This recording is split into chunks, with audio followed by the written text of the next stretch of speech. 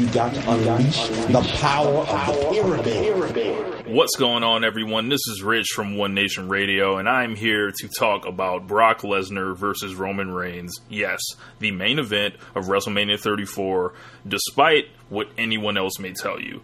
I am a step away from saying that some of these folks that are saying this and saying Roman Reigns is not about to win the Elimination Chamber, we're not having Brock Lesnar versus Roman Reigns, the rematch that they've never done one-on-one since 2015. I'm a step away from saying y'all are as bad as flat earthers right now. I don't know if it's some type of denial where, you know, what's been reported is actually right. Like it normally is for WrestleMania.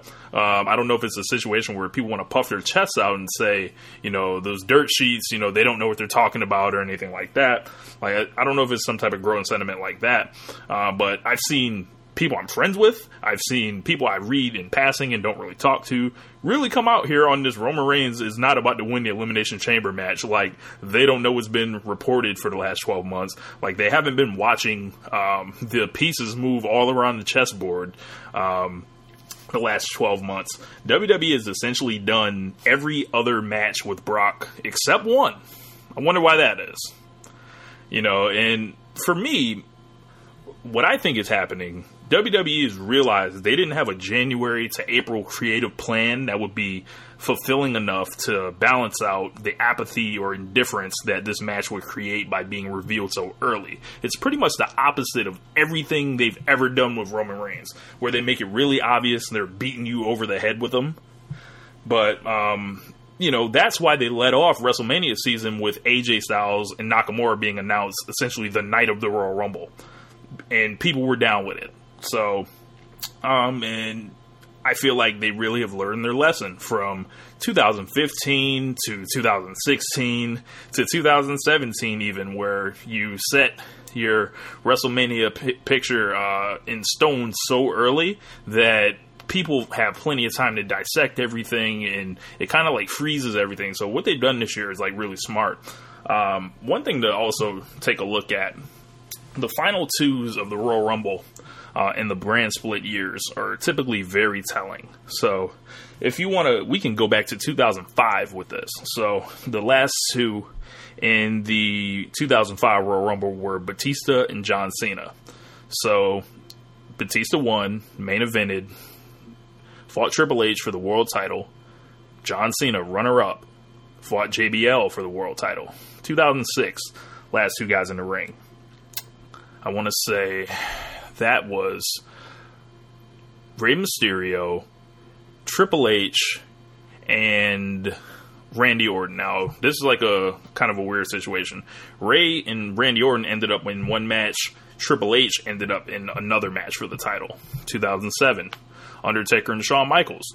If you want to continue, Undertaker wins the world belt, goes for the world belt. Shawn Michaels, the runner-up, challenges for the WWE title. It's kind of a pattern here. 2008, John Cena and Triple H, the last two guys in the ring. They both end up in the WWE title match. I believe Edge, I'm not sure what his deal was in 2008. I wasn't watching at the time. But 2009, Triple H, Randy Orton, those guys were in the WrestleMania main event while being the final two in the Rumble, so that's kind of a rare one. 2010, Edge last eliminating John Cena. Edge ends up going against Chris Jericho. John Cena ends up going against Batista. 2011, kind of an outlier because you have Santino in there, the final two. But John Cena's WrestleMania program was set up in that match with The Miz, who he challenged for world title. I believe Cena was in the final four, if I'm not mistaken. 2012, Sheamus and Chris Jericho. Sheamus challenges for the world title. Chris Jericho challenges CM Punk. 2013, not the case. Ryback, that was a complete disaster, what they did with Ryback. That brings us to 2014, where there's no more two world titles.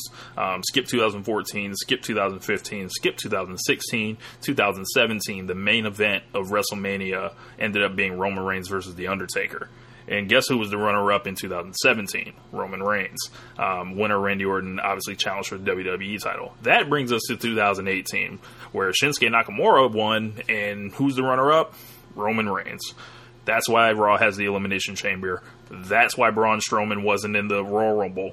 That's why, like, they put Braun Strowman in the triple threat match to protect him, not beat him, and continue trying to roll his momentum over. But my fear is that they've missed the moment with Braun Strowman.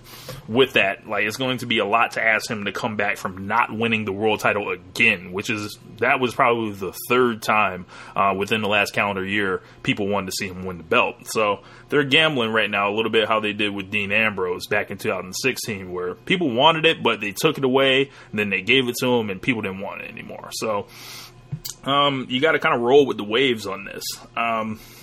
As far as like John Cena and Undertaker, that one is kind of positioned similarly to this one right here. Because if you look at what John Cena's doing, he's doing this hokey storyline of he's not going to WrestleMania. He's not going to have a road to WrestleMania if he doesn't, challenge Brock Lesnar or go to or win the Elimination Chamber, mind you. What they're doing is it's like on one end you got Brock Lesnar and Roman Reigns, the other hand you have John Cena and The Undertaker, and this one's like a little less like obvious because he's talking about a dead man in his promos. He's pretty much about to watch the rest of the card get filled around him, come to a situation where, I guess I don't have no match, and then all of a sudden the bell goes off or the gong, and you're off to the races. That's exactly what's happening. And the same thing is kind of similar to the Reigns thing. They're having him do a bunch of other stuff in the background or in secondary, storylines or, away from, quote-unquote, the main event to try to run misdirection. So Brock Lesnar and Roman Reigns, I'm not understanding this whole line of there's been nothing on TV that tells you it's happening. Because they do a bunch of stuff on TV that doesn't really mean anything all the time. If you just look at the build-up for the Elimination Chamber, Elias beat John Cena and Braun Strowman in a triple threat match. Do you think Elias is about to win the Elimination Chamber? If you do, I have some bad news for you, to quote Wade Barrett. Roman Reigns also, if you want to go the TV route, I'll say this. Roman Reigns was dropping lines about being the only one that can beat Brock Lesnar and saying all this stuff about how he had him beat at WrestleMania 31 with all this type of, weird revisionist history.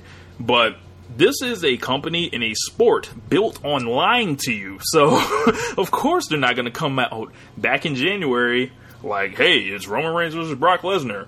They're trying to protect their main event from the negative reactions.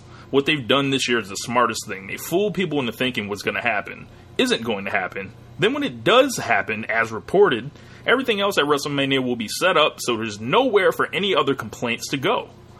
WWE has checkmated the game with it and fooled a bunch of people in the process. But that's why we watch the matches.